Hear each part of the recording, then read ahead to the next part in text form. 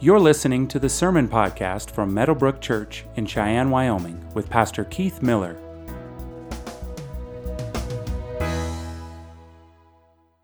Today's scripture reading comes from Ephesians chapter 1, verses 15 through 23. For this reason, I too, having heard of the faith in the Lord Jesus, which exists among you, and your love for all the saints, do not cease giving thanks for you, while making mention of you in my prayers, that the God of our Lord Jesus Christ, the Father of glory, may give you a spirit of wisdom and of revelation in the knowledge of him. I pray that the eyes of your heart may be enlightened, so that you will know what is the hope of his calling, what are the riches of the glory of his inheritance in the saints, and what is the boundless greatness of his power towards us who believe. These are in accordance with the working of the strength of his might, which he brought about in Christ, when he raised him from the dead and seated him at his right hand in the heavenly places, far above all rule and authority and power and dominion, and every name that is named, not only in this age, but also in the one to come. And he put all things in subjection under his feet, and made him head over all things to the church, which is his body, the fullness of him who fills all in all. Amen. You may be seated. Well, good morning. If you're new here and you're visiting, one of the things that you'll discover is that when you go to our webpage, not only do we have our sermon podcast available, but everything I preach is manuscripted. That doesn't mean everything that's in the manuscript I say. But if you're looking for cross-references and you're looking for verses and stuff that I cite from, in my sermon, don't worry about not catching everything. It's all in the manuscript. And usually the manuscript has more in it than what I say on Sunday morning. So wanted to share that with you. We are in Ephesians, as many of you know, working our way through this amazing epistle. We have just finished, as of last week, we finished the first 14 verses. And now we're getting into verse 15 and following. And so just to prepare our hearts, I want us to pray. And my encouragement to you is that as we pray, to pray for not only pray for your own heart, not only pray that God will just speak into your life individually, but that he will also do the same for the person sitting to your left and to your right, or maybe even to the person in front of you. But just let's go before the Lord in prayer and let's ask him to do the kind of things that only he is able to do. So let's pray. God, you are awesome. You're amazing. You are capable of doing more than we can ever think or imagine. And so, God, we ask collectively that you will just give us ears to hear today, that you will soften our hearts, you would give us spiritual eyes to see, that we will see the amazing promises that are contained in these verses that we're going to look at this morning. We ask that you would do more abundantly beyond all that we ask or think, according to the power that's working within us. God, for those in this room who are just overwhelmed with grief, or those in this room who are just agitated, or those in this room who are just had a rough week this week, or even those in this room who've had an awesome week, an amazing week, God, that you will just speak into and through all of that now, that you would just quiet the noise that the clouds are thinking, that clouds the receptivity of our hearts being able to receive your word, and that you will do the thing that you are capable of doing. And it's in Jesus' name we pray. Amen. Well, I gotta say, I really enjoyed just plumbing the depths of Ephesians chapter 1, verses 1 through 14. for me, it was just really good for my heart. Just to be reminded of who we are in Jesus. Like our identity is outlined if you're a Christian, our identity is outlined in those first 14 verses. And so, it's an amazing sentence. It's like over 200 words of just of truths about what it means to be a Christian, that you were chosen before the foundation of the world, and to be holy and blameless, that in love, God predestined you through His Son, that He redeemed you through His Son, and that He sealed you with His Holy Spirit. Like, those are amazing truths. And so theologians and scholars will recognize that these first 14 verses, which is one complete sentence, one run-on sentence, one stream of thought, that this sentence is majestic, and there's nothing really that can top it outside of the Scriptures. And so how do you follow that? How do you follow on the heels of those 14 verses? Well, you do it with verses 15 through 23 is how you do it.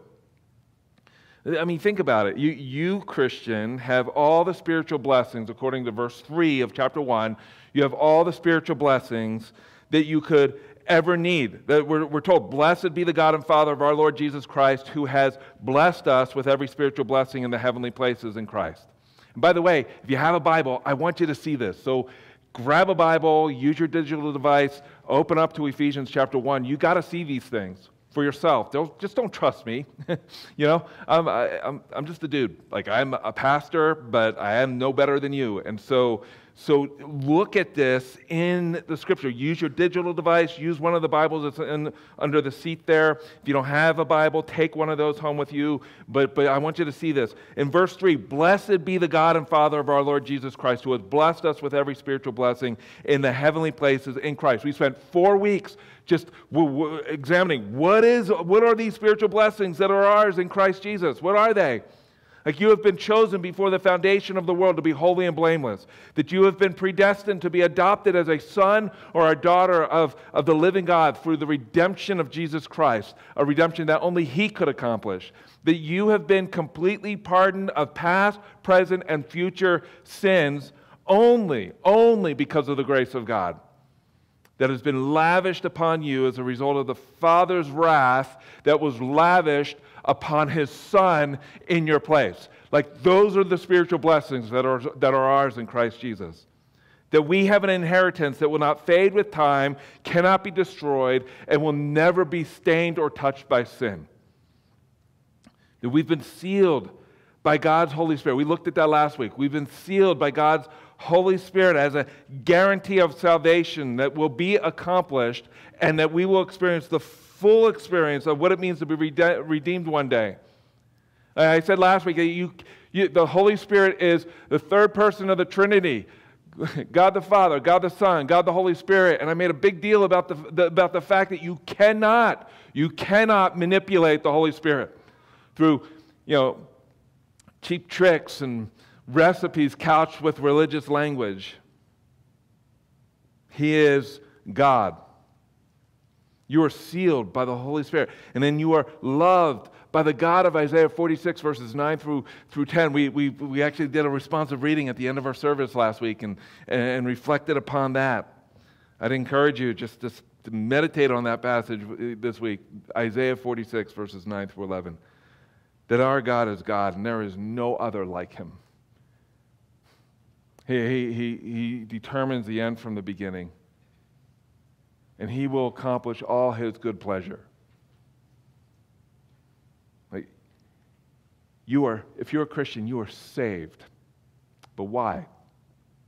Not for the sake of being saved. Christian, you are saved not only for the forgiveness of your sins. You are saved not only for a pain-free eternity in heaven. You are saved not for loved ones who preceded you in death, that you'll be able to see them. No, there's no other reason why you're saved but this reason, that you would know Christ. And by knowing Christ, you will have God, that you will know God. Like, that's the point here. Like, so verse 15, right? This is why at Meadowbrook we believe expository preaching, working through verses of the Bible and books of the Bible is important. Hey, in verse 15, for this reason. What reason, Paul? The preceding 14 verses, for those reasons. For that reason. I have not, stopped praying for you. I have not stopped just praising God for you. That's verse 15. In light of everything that God has done, I have been thankful for you, Paul says. I've been praying for you. Where is Paul right now? Like, where's he thanking God at? Like, where is he praying for these Christians at? Like, where's he at? He's in prison. He's in prison right now. Which is interesting because he says, verse 15, for this reason, I too, having heard of the faith in the Lord Jesus Christ, which exists amongst you and your love for all the saints. I've heard about it. Here's just one of the things we gleaned right away from verse 15. That the evidence that these Christians experienced, verses 3 through 14 in chapter 1, is seen in the way they live their lives, the way they follow Jesus, and the way they treat one another. That's verse 15. That's not Pastor Keith Miller. That's verse 15. So I just have a few points here. And the first is this: why does Paul pray for the Christians? Why does he pray for these Christians in Ephesus? And I don't want you just to see or to read this as exclusively being directed at the Christians in Ephesus. This is for us. Like, these words are for you, these words are for me. The truths of these words are for you, they're for me. Now, there are a lot of different ways I could have gone about these verses this morning. Like, you could read verses 15 through 23, and you can use this as a model for how to pray. This is a good way of just, this is Paul's model for how we can pray. We can thank God for what He's doing in other people's lives. We can thank Him for the work that He's doing in the world. We can thank Him for the work that He's doing in our own lives. Like we can thank Him, and we can pray for certain things for people. We can pray, that the eyes of their heart will be enlightened so that they'll know what is the hope of God's calling and what are the riches of His glory, of His inheritance, and what is this power that Paul, that he says is available to us. Like, we could pray for those things, but I don't want to do that this morning. I don't want to look at this I don't want to unpack this as this is how you can pray. What I want to do this morning is I just want to flesh out what is it. Like, in this prayer, we learn what it means to be a Christian, what it means to be a follower of Jesus. And if you're not a Christian in this room, my hope is that as we work through these verses, you'll discover this amazing grace that is available to you and to me. So why does Paul pray for these Christians? Well, he tells us. He tells us that in light of the 200 plus words that I just shared with you about what it means to be a Christian, you are evidencing that is true of you, Christians. And I'm hearing about it all the way from prison. That these things are true of you. And how do I know these things are true of you? Because of the faith. Look at this, verse 15. Because I've heard of the faith in the Lord Jesus. Not just mental assent of Jesus. Like, he's not just talking about, you believe certain facts about Jesus and therefore I'm thankful. That's not what he's saying here. He's saying, I've not ceased from hearing about this work that is happening in and through you, and I'm not surprised by it because God chose you before the foundation of the world, because He redeemed you through His Son, and because He loves you, and because He sealed you with His Holy Spirit. The evidence of that is that your faith rests in Jesus Christ. Like, your faith rests in Him. It doesn't rest in anything else. It doesn't rest in how many times you read your Bible. It doesn't rest in how many times you prayed this week. It doesn't rest in how many times you showed up to church. Your faith is saving faith simply because it is in Jesus Christ and Him alone. Period. Like let that settle on your heart. Like, your faith in Jesus Christ is not just what you believe up here, but what you really feel here. Like, none of you, when you came into this room, examined the chair that you're sitting in. You just sat right in the chair. You didn't make sure it was going to hold you up. You didn't, unless you've got some baggage. Maybe you went to a church one day and you sat in a chair and it fell or collapsed, and now for every church you visit, you're examining chairs. Like, that happened with a church plant, the church that I planted. We had these really horrible chairs. They weren't ours. We were just, it belonged to the facility that we used, and there was a guy who sat in one of those chairs, and I knew it was going to happen. Like, right? Like these chairs, they're like Walmart chairs. They're just like, or they're kind of chairs that you sit in on Frontier Airlines, like that thin, right? And it sounds like soon to be on Southwest Airlines too, like those kind of chairs. And he sat in the chair, and it was horrific. Like, as soon as he sat in the chair, like the legs just went boom, and he hit the ground, and I never saw him again, like after that Sunday. Like, so, but none of you, I didn't see anybody examine these chairs. These are good chairs. The faith that these Christians had rested in Jesus Christ, but it wasn't just in any religious leader that their faith rested in. They were confident.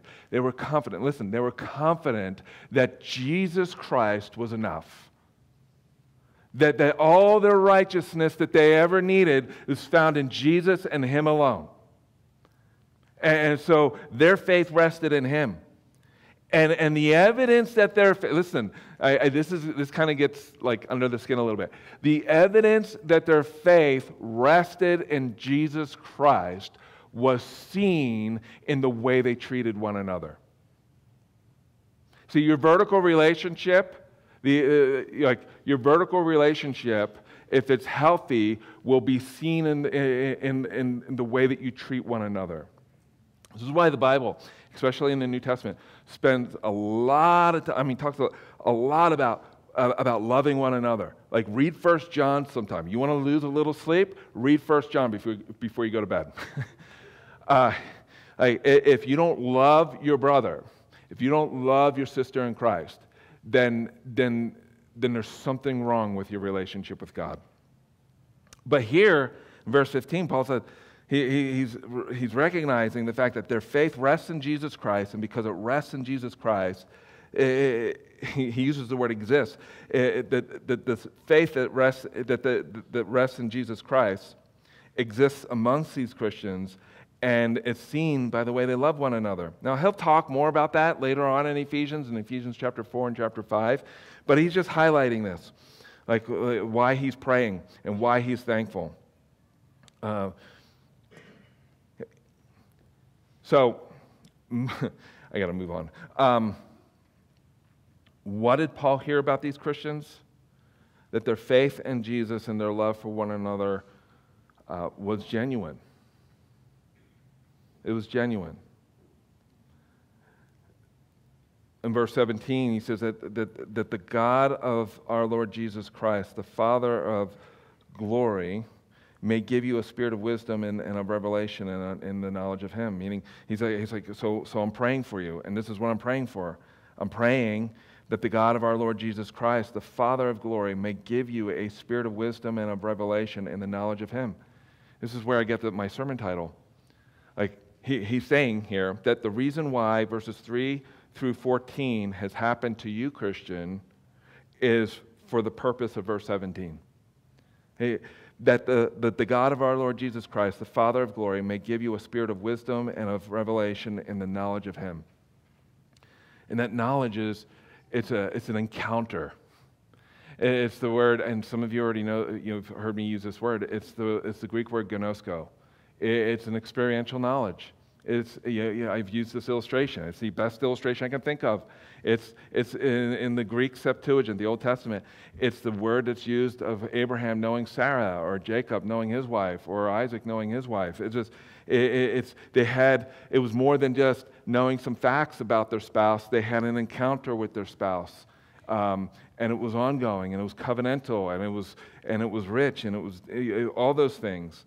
And so Paul is saying here that I'm praying for you And what I'm praying for is that the Father of glory may give you a spirit of wisdom and of revelation in the knowledge of Him.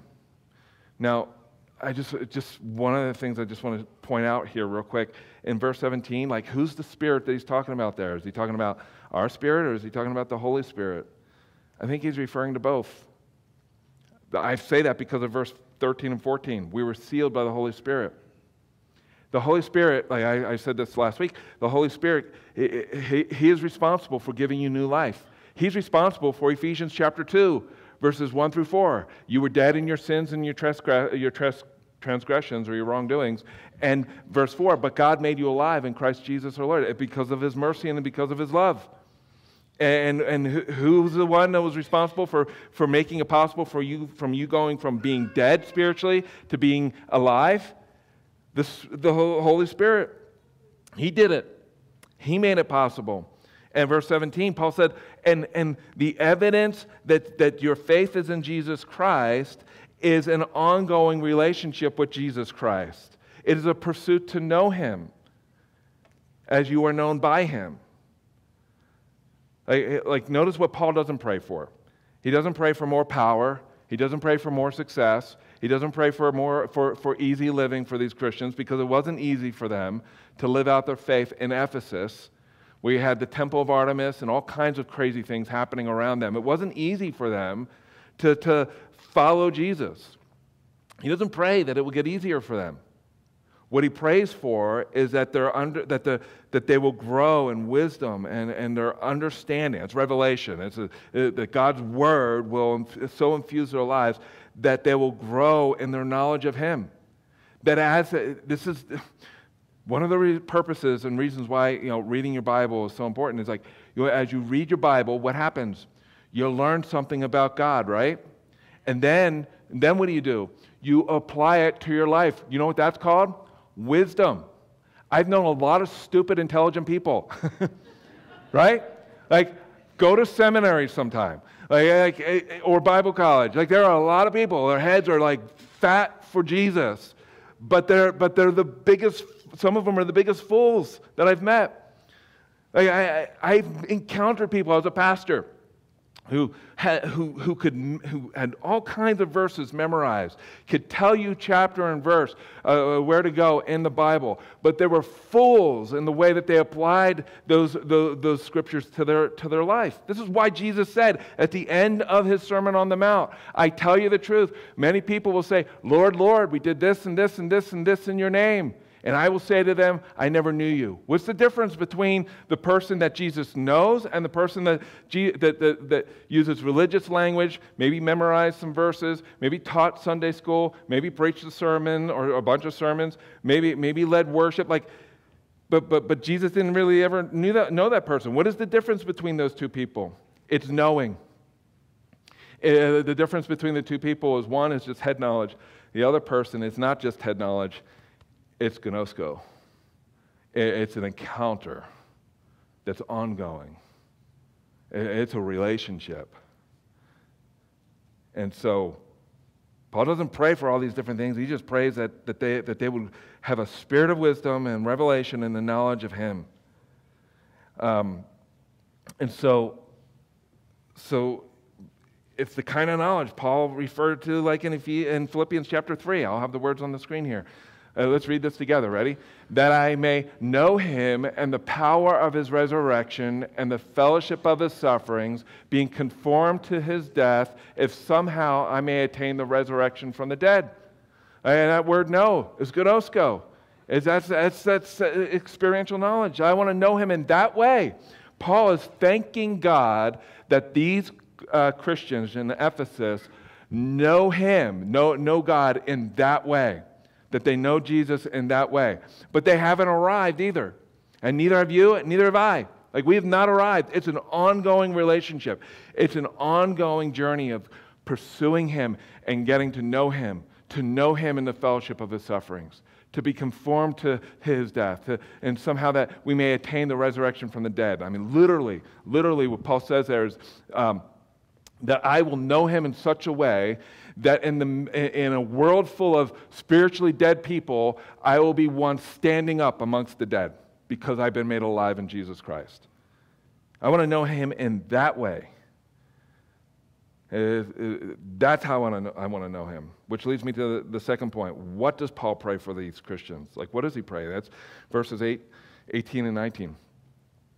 Like in verses 15 through 17, Paul lists 4 character traits of those who have been saved and redeemed by the blood of Jesus. I want you to see these. They'll be on the screen. That is, just in verses 15 through 17, there are 4 character traits that is true of every genuine Christian. Okay? This is characteristic of your life if you've experienced, if verses 3 through 14 is true of you. And that is this, a faith that is in Jesus. Secondly, a loyalty that is a loyalty to the lordship of Jesus. Notice, going back to verse 15, notice that Paul doesn't just say faith in Jesus here.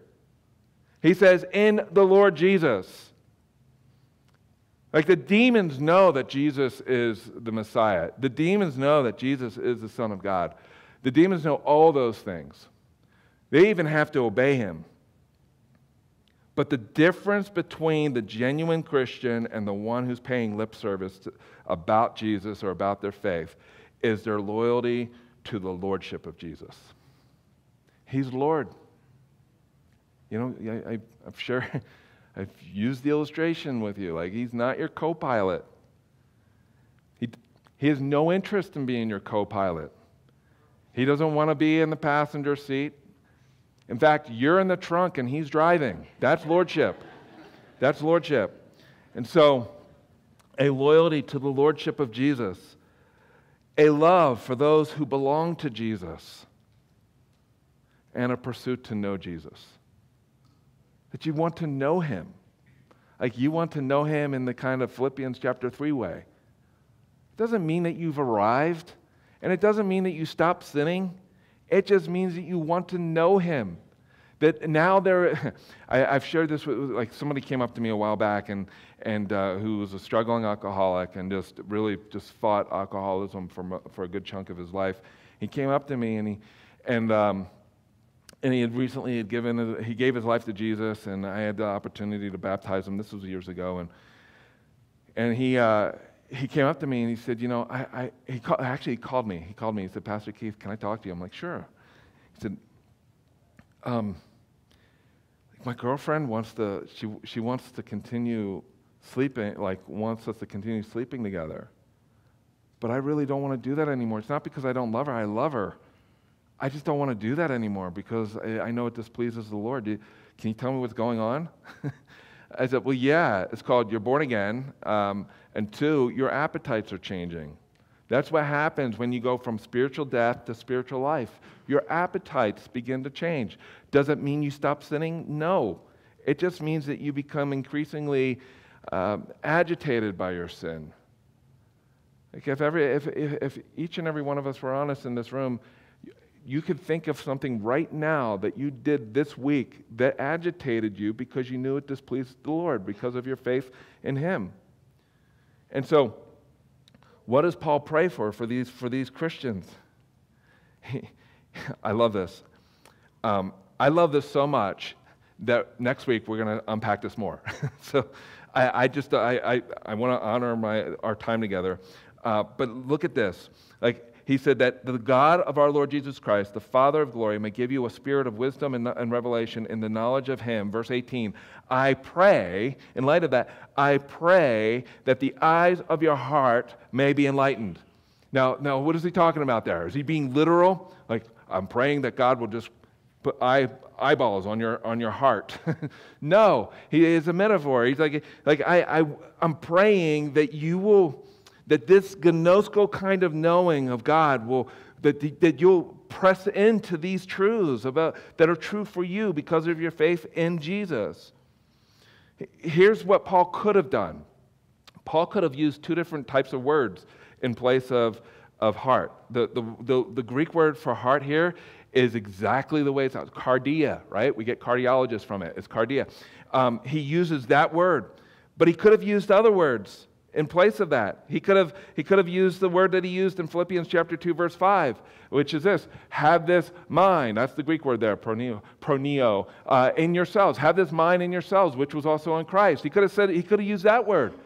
He could have used the word that Luke used in his gospel account when Jesus, if you remember the story, after Jesus died on the cross and was buried and on the third day rose from the grave, there were two individuals who were walking on the Emmaus Road, and they were confused and blown away by what they were hearing, and they weren't sure what to make of it. And so Jesus walked up to them and opened the scriptures up to them. And the word that he uses a different word here. Then he opened their minds to understand the scriptures. Paul could have used that word. He could have used that word. He could have used, was it nous or nous? He could have used that word for in these verses here, but he doesn't. He says, I pray that the eyes of your heart may be enlightened. Think about that for a moment. I pray that the seat of your emotions will have eyes to see all that God has done for you. And it doesn't stop there, that you press into that and you lean into that. Like everything that he said in these first 14 verses, in verse 18, he is praying. Like, for example, he's praying in verse 3, blessed be the God and Father of our Lord Jesus Christ, who has blessed us in all the spiritual blessings in the heavenly places. Like that we will lean into that we will hold on to that, we will cling on to that truth, not just with our brains, but with our whole being. Verse 4, that he chose us in him, that we will lean into that we will press into that we will cling to that reality, that God, before he invented dirt, chose you, Christian, to know him. Like he took your dead spiritual carcass and made it alive. Paul is praying in verse 18 that the eyes of your heart will be able to see the reality of that and cling to it. And then you'll hold on to it and you won't let it go. Like, I belong to the God of all creation. It doesn't matter what anybody says, I belong to him. And so do you if you're a Christian. And it's not because of anything that you've done. It's because of everything that Jesus has done. That's why for 11 or 12 times, we see the phrase, in Christ, in Christ, in Christ, in those first 14 verses. What are the eyes on a heart good for?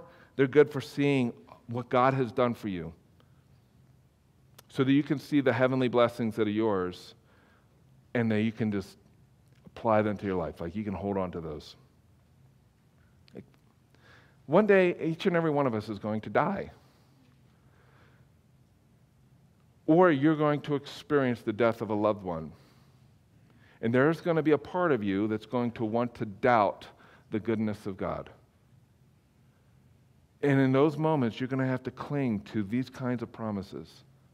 That this God who chose you, this God who sent his Son to undergo his wrath so that you can be loved and forgiven by God, like this God is for you and not against you. That he is good. And this stuff that you're going through, whether it's your marriage is dissolving because your spouse just doesn't want to be in the relationship with you anymore, or you have a wayward child, or somebody close to you has died, or somebody has said something really hurtful to you, or you've been wounded in a previous church, or maybe even in this church, you cling to these promises. You cling to these promises. That's what Paul's praying for here. He's praying for these things. That you are saved by the will of God. I said this at the beginning of the sermon series. Like that you would see the reality of these truths, that you are saved by the will of God, that you have the grace and peace of God, that you have the blessing of God, that you are redeemed to be holy and blameless before God, that you are a son, that you are a daughter of God, that you are favored by God, that you are forgiven by God, that you are rich in the grace of God, that you know God because he has made himself known to you, that you have a future with God, that you are secure because of God, that you are treasured by God. Like, those are the heavenly blessings that are ours in Christ Jesus. And Paul's praying that the eyes of your heart would see that. That they would see that, and that you would grow in your understanding of those things. It's, again, in this verse, he uses the same word, that you will, I pray that the eyes of your heart may be enlightened so that you will gnosko what the hope of his will and calling is. Epignosko is the Greek word. But it's like that you'll know these things. That you'll encounter the truths of what it means to be born again in a very tangible way. In the same way Abraham encountered Sarah. And he goes on. He says, so why, Paul? Why pray for the eyes of my heart to be enlightened? Why is this important for me to see these things? Well, so that you will know what is the hope of his calling. What are the riches of the glory of his inheritance in the saints? And what is the boundless greatness of his power toward us who believe? Those three things. That's why he's praying for the eyes of our heart to be enlightened, so that we'll know those three things. The hope of our calling. What is the riches of the glory of his inheritance? And what is the boundless greatness of his power? Like the three whats of Paul's prayer. And next week we're gonna like plunge the depths of what each of these are, but I just want to highlight them for you. That the hope of his calling. What is the hope of his calling? So he's praying like, hey, the eyes of your heart will be enlightened so that you will know, gnosko, the hope of his calling. Well, what is that? Like, the fact that you were not looking for God, but he came and found you in your spiritual deadness and he made you alive. That you'll know the hope of his calling. See, if he did that, friends, if he did that with you, then the work that he is doing in you, he is faithful to complete it. He's not going to give up. Like, think about it. Like, you weren't looking for him. He came chasing after you. And the Bible tells us, like, even though we're faithless, he is faithful. And he's going to finish this work that he's doing in us. And the guarantee of that is verses 13 and 14. He sealed us with his Holy Spirit. The same way that Jesus, so you remember in the gospel accounts, we're getting pretty close to Resurrection Sunday, right? So we're familiar with the story. When Lazarus died, he was 4 days in the tomb. He was 4 days in the grave.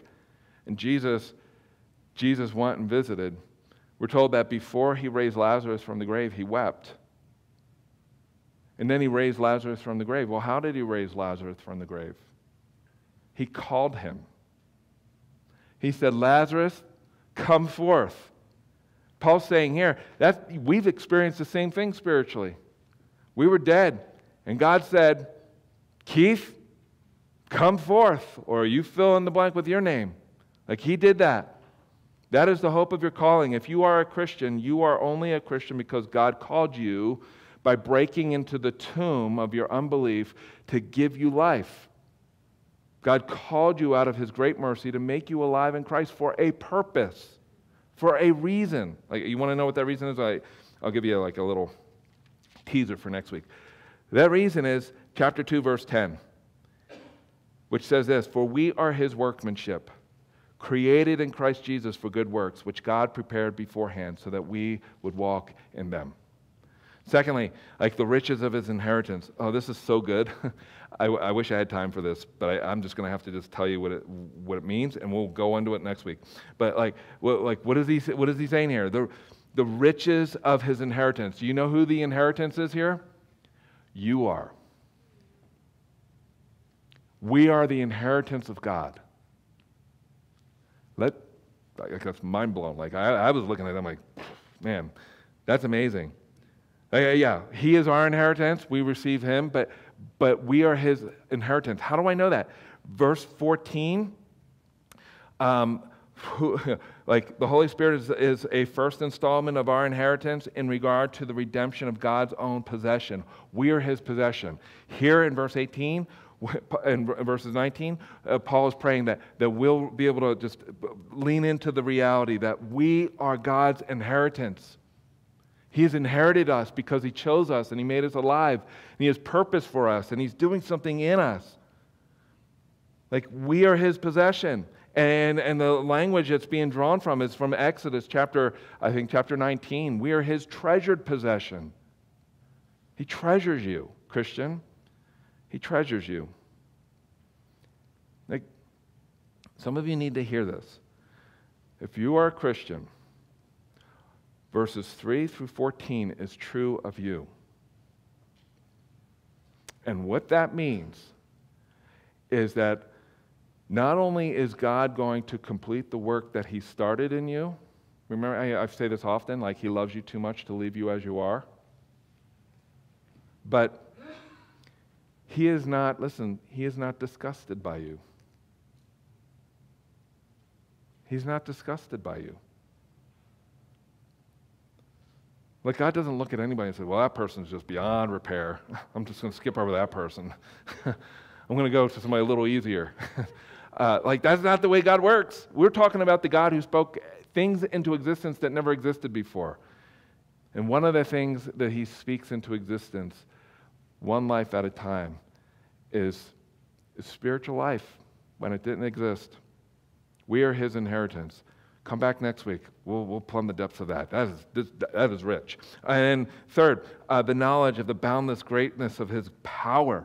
Like, we'll have to plumb the depths of that next week too. But like, the power is what we already have as those who've been called by God.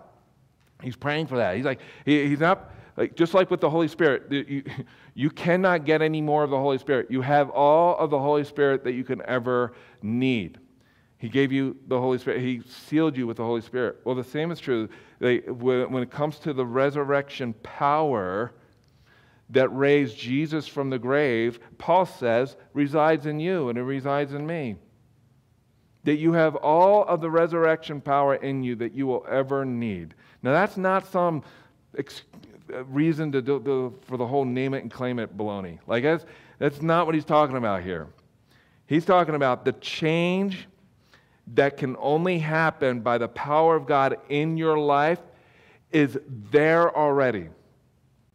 And he's doing that work in your life. Like, can anybody avoid death? No, right? Except Jesus rose from the grave. But can anybody avoid death? Like, the mortality rate in Cheyenne is 100%. All of us are going to die. In case if that messed up your day today, I'm not sorry. We're all going to die. I've done dozens and dozens of funerals, and for good reason. Like, you have a mortician who does, and if you have a good mortician, they really do a good job at making the person look alive. But the reality is that person is dead. I've seen some people that look better with all the makeup on in the casket than they did alive. Like some of you are like, I can't believe you said that. I can't either. So it's like one of the things you probably shouldn't say. It's the same thing you say when you go to visit a newborn baby. Like, some babies are just ugly. Like, I'm telling you, I'm speaking from experience from my own children. Seth was, no, come on. Like, Nathan's going to shoot me. Nathan's handsome now. But when he was born, he looked like an alien. Like, it just... But I would never say that I would never say that to my wife. He looks ugly. I'm sorry, hon. Like, I wouldn't say that. I would never say that to anybody else. But just like when somebody's in a casket, I wouldn't say it like that. Yeah, that person looks better than they did when they were alive. The reality is that they're dead. They're dead. And the only one who's capable of taking something that is dead and a mess and broken is God. And Paul is praying, I just want you to experience that. I want you to experience the reality of that. Like, the boundless greatness of his power toward us who believe. Here's the application part. Here's just and it's really brief. And the worship team can come up, by the way. Here's the reality. If this is who we are in Jesus, right? Like, we're told what is mortal will be swallowed up with life. Like, we're going to experience that. Like, our bodies that are wasting away, God is going to reverse that. The inheritance that is ours in Jesus, when we experience that in its fullness, it will never fade. It can never be destroyed, and it will never ever be touched by sin. Like all of that is ours in Jesus. Now think about this for a moment. I was talking to a brother yesterday at the gym about just some hard things, who was really wounded in his church and has not been able to go back, and the wounds are deep, and it broke my heart listening to it. Here's the reality of everything that we looked at here. That our identity is in Jesus Christ, and that our inheritance is forever. That we have a God who is faithful to complete the work in us, even when we're faithless. And there is coming a time where each and every one of us will most likely die, unless Jesus comes before we experience a physical death. Every one of us in this room who's placed their faith and trust in Jesus Christ will experience a resurrection. Every one of us in this room will inherit a new heaven, new earth. Every one of us in this room will one day experience what it means to have God wipe away the tears that stain our eyes. Every one of us in this room will experience a life free from the curse of sin one day. And with 10 billion years behind us, as the redeemed, as those who have been redeemed by the blood of the Lamb, 100 years, 1,000 years, 10,000 years, 1 billion years, 10 billion years behind us, these truths, these things that the Bible promises is ours in Christ, will never change. Like, we will continue to experience a joy that will always increase and will never crest.